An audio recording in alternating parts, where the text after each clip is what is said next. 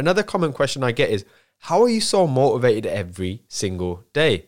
Well, the truth is, I'm not. Welcome to an episode of Find Your Voice, a movement led by yours truly, Aaron Dew, a guy who has overcome crippling anxiety, adversity, and difficulty like so many of you in life, whose main goal now is to help you combat your excuses, take control of your life, write your own story, and most importantly, find your voice. So now, without further ado, I welcome the host of the show himself, Mr. Aaron Dew. What's going on, people? Thank you for tuning in to another episode of Find Your Voice. My name is Aaron, and as always, I am the host of the show. So one of the things I want to speak to you today about is, what are we doing the moment we wake up? Because I'm a firm believer that those first few minutes or maybe even hours, depending on how long you first stay in bed, can massively dictate the rest of your day. It's very common for something to throw us off in the morning to then have a knock-on effect for the rest of our day. For example, we may receive some bad news, or one of our bosses may email us something expecting us to maybe work over, or we forgot a deadline, for example. And all of these things cause anxiety, they cause worry, they cause stress, a fear, a level of dread for the future. And a result of that tends to throw you off your course. It kind of throws your center point and makes you think, oh my God, what else can go wrong with the day? And the day has just started. So I thought this would be a very interesting topic of conversation, because recently I've really started to develop my own kind of habits. And I always ask the question to all of my guests, as you've probably seen across the 80 or 90 interviews that I've done, of what are people's daily habits? And I don't just ask that as a kind of filler question. I actually ask that because I'm always trying to understand why people do what they do. And I'm always looking at people's success habits, and I try and take or maybe adopt certain philosophies or certain habits that they do.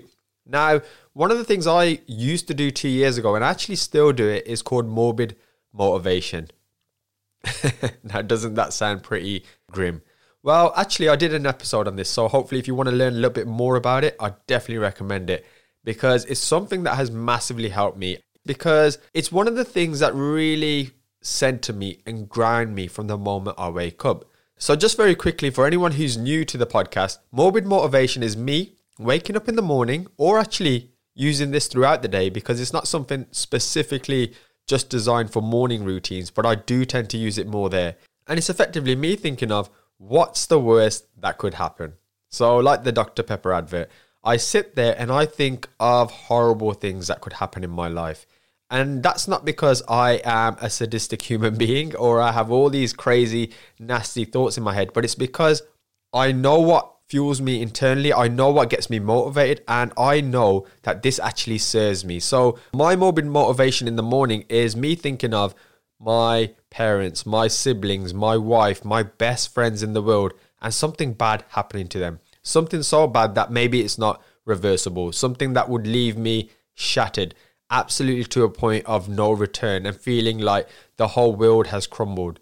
And the reason I do this for a few minutes is because I then recognize, thankfully, that everything is okay. My family are still with me. My wife is still here. My best friends are still my best friends. My brothers are still there. My sisters are still there. And as a result of this, instantly, I feel a sense of gratitude and a huge relief of gratitude. And then nothing else in the day is as important as that. Because in morbid motivation, the whole idea behind it is that you think of the worst things that could happen. And it puts stuff into perspective. So you know how many of us go through adversity, and it's often that adversity that makes us wake up, at least for the next week or so, where life's too short and we're focusing on the things that really make us happy. Well, these are my things that come into my morbid motivation. So as a result of that, when I then start the day, knowing that everyone's safe and everyone's okay, nothing that hits me can really shock me or throw me off my center as much as it probably normally could. And that's a great feeling. It's a feeling of empowerment, because if something goes wrong, if, for example, one of my projects is just going ever so slightly haywire, I sit there and I think, well, I have my family, I have my health, I have a roof over my head. So this is just something that I practice, and I can't explain the importance of it. So I don't want you all to sit there getting depressed and thinking of all these horrible things. But what I want you to do is know what inspires you, what motivates you. Because another common question I get is, how are you so motivated every single day? Well, the truth is, I'm not.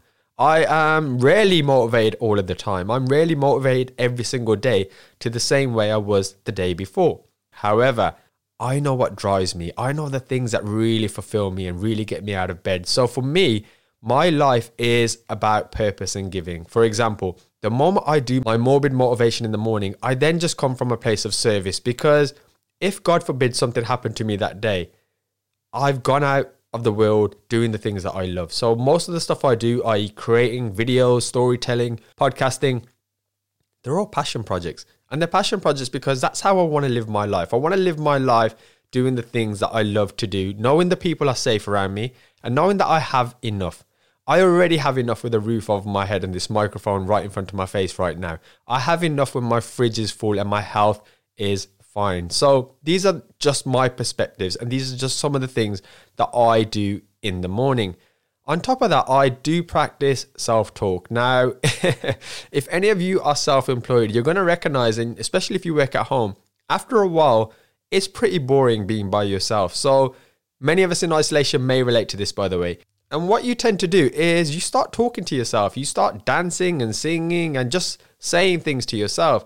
And one of the things I try and do, at least in those moments, is positively reaffirm myself. I try and say things that uplift me, like, you are great, you are confident, you're going to absolutely smash this episode of Find Your Voice, for example. And all these little things internally build my confidence. And that's why I guess sometimes when people see me, they don't necessarily know that I am an introvert. I am very shy and I suffer with anxiety almost on a daily basis. But it helps. All these little things, all these little reps that I'm putting in the background, they're all helping me become myself and truly find my voice. So, of course, I've always spoken about other techniques like journals, meditation, exercise, and nutrition. But for today, I just wanted to kind of leave it there and maybe get you all practicing this morbid motivation, or just recognizing what are the things that motivate you. Because a very, very key thing around motivation is that it doesn't last. It's impossible to be motivated 24 hours a day. However, if you know what motivates you, you can literally pick and choose when to use that motivation tool or muscle, or however you want to kind of bracket it. So for example, I know that I need motivation around my workout, and that's quite difficult because sometimes we don't always want to work out. But then I reframe it and I say, Aaron, if you work out for an hour a day, that's 4% of the day. All you need to do is find the motivation to get your ass into gear and motivate yourself to do the work that is necessary for 4% of the day. And when you say 4% of the day, that's not as overwhelming as, oh my God, I need to exercise. This is going to be very difficult, because I do like to push myself when I exercise. So that 4% becomes a lot easier. And then it's a matter of preparing myself for that exercise, especially if I'm not doing it as soon as I get out of bed. And that could just be like me saying, okay, what helps me get into the right frame of mind? And sometimes it is as simple as music. I can just put the right song on it and instantly I'm like, okay, let's get ready. And I get my running trainers and I'm out the door. Or sometimes it can just be about going back to that morbid motivation and thinking, I need to be in the best possible health for my loved ones, for myself, first and foremost as well. So whatever works, use it. Know your body, know your mind, know the way that you work, because that's the only way we can truly start to put the odds in our favor, start to make sure that we are moving forward in a positive way to suit us in our lives. So hopefully you found this useful. I just thought it'd be nice to connect with you guys because I'm getting quite a lot of emails now. So thank you for every single person reaching out, because it's always nice to get your thoughts and your perspective as well, because I learn off every single one of you. So I'm not an expert here. I'm just somebody going through my own journey of anxiety, just trying to help you guys with little tips and tricks that I pick up along the way. So once again, I hope you're all staying nice and safe. I hope you're all happy. Please be grateful for the things that you have in your life. You have so much beauty, especially if you have the facility just to listen to a podcast. And of course, thank you so much for listening to this podcast. Have a great day, guys. And remember, this podcast is absolutely free. So all we ask in return is for you to share this with a friend and drop us a 5-star review over on iTunes. Have an awesome day.